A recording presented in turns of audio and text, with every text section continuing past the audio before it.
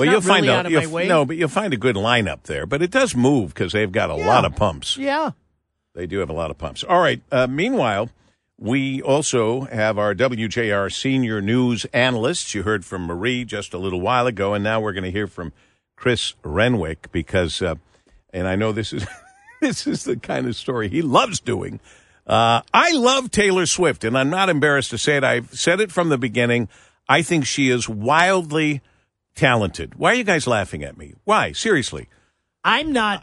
Marie's laughing. Sean is looking at Marie laughing. I just keep thinking to myself of you singing Never, Ever, Ever Getting Back Together, and I can't get that visual out of my mind. No, I don't sing her songs. I would love to see you jump up and frolic singing. I've seen her in concert. Are you a Swiftie, Paul? No, I didn't even know the expression until just now on the story. But I am someone who appreciates hardworking, talented people. And she's done that brilliantly without any major stumbles along the way. The biggest negative story attached to Taylor Swift has nothing to do with her.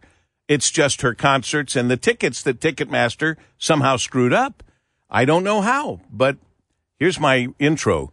The Swifties are taking Ticketmaster to court after the debacle that kept thousands of fans from buying tickets to her latest tour.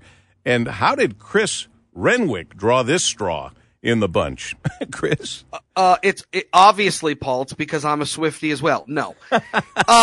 Despite my, I don't know, I could take or leave Taylor Swift. I think a lot of her stuff sounds the same, but she is wildly popular. She is maybe the most popular musician of this era right now as we stand in time. And there were thousands and thousands and thousands of fans, as you remember, Paul, a couple of weeks ago that were unable to buy tickets. Oh, it was horrible. Even though they had all the proper credentials, they had all the pre-sale codes that they needed, that Ticketmaster wanted them to have, and they had everything they needed, and still they were unable to buy tickets. So now, what's the next step? When you keep Swifties away from Taylor Swift, now you're going to court, and that's what at least more than 24 fans are taking that next step. They are suing Ticketmaster, alleging fraud, misrepresentation, the violation of multiple antitrust laws in the state of California. Man, it's a 33-page complaint. This is no joke because look, Ticketmaster has come under fire even a few months prior. If you remember when Bruce Springsteen tickets went on sale, and they were using the dynamic ticket pricing, which means basically the more popular a ticket is, the more popular an artist is, the more popular a tour is, the higher the prices go. And certainly some of those tickets for the Boss were going up to $5,000, $6,000, something crazy like that. Well, I heard even more from the scalpers for the Taylor Swift concerts. Way more. Absolutely. And that's why Ticketmaster has instituted these pre-sale codes as a way to really give the fans, not scalpers, the opportunity to buy these tickets beforehand. And so obviously the system was crashing. It was prompting people who were in line in queue waiting to buy these tickets. It basically booted them to the back of the line and they had to wait all over again. Ticketmaster came out and apologized. Taylor Swift said this was something that she fears, something this is not okay for her fans to be subject to. So now the lawsuit, you've got about 150 more fans, in addition to the couple dozen that are on the ground floor here, that are interested on signing on to this lawsuit. Jennifer Kinder, one of the plaintiff's attorneys, says they messed with the wrong fan base, Paul. The lawsuit alleges that during the Eras tour, that's the latest Taylor Swift tour, ticket sale process, Ticketmaster violated California's antitrust and unfair competition laws. It says Ticketmaster's anti-competitive behavior has substantially harmed and will continue to substantially harm Taylor Swift fans. Not all fans, but Taylor Swift fans in particular. It was filed Friday in LA, and that is where, of course, Live Nation is headquartered. That's Ticketmaster's parent company. So this is obviously something. First of all, I think the fans here have this right, because Ticketmaster needs to do something about this.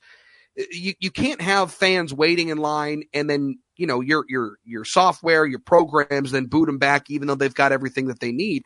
You just can't do that. And so certainly something's going to have to be done here. And if it's a lawsuit that brings change, God bless. But certainly Ticketmaster is going to have to make some changes here. Meanwhile, how do people get tickets for the Taylor Swift concert tour that's still on? I don't know that you can. I think every ticket's been sold out unless you're willing to buy scalp tickets. I think every single ticket has been sold to this Taylor Swift tour. Now, well, there's a lot here. There's a lot going on that we're going to learn, especially now that there's officially been a lawsuit. So we'll just sit back and watch it and hope that. I bet you, Paul, this isn't the last lawsuit that gets filed against Ticketmaster either. No. I mean, once one happens in this litigious society, there'll be several more. And now we'll start having commercials for that, like the Camp Lejeune water commercial. And it's going. It's drilling a hole in my head. Are you a Swiftie and didn't get your tickets to the Eras tour? Did you wash clothing for somebody who was exposed to?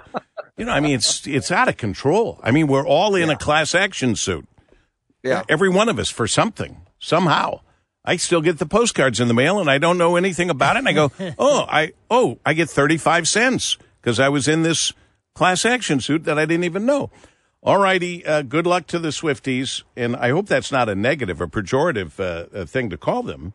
It isn't, is it? I think that's something they embrace. Oh, okay. I think that was a self-described name. All right, well, then it's okay. And we embrace you, Chris Renwick, WJR Senior News Analyst, here on the Paul W. Smith Show at WJR. Up ahead, Patrick DeHaan, gas prices are going down. Not so fast, says one of our biggest consumers of gas, Sean Belegian. We'll get the skinny on all of this coming up next on WJR.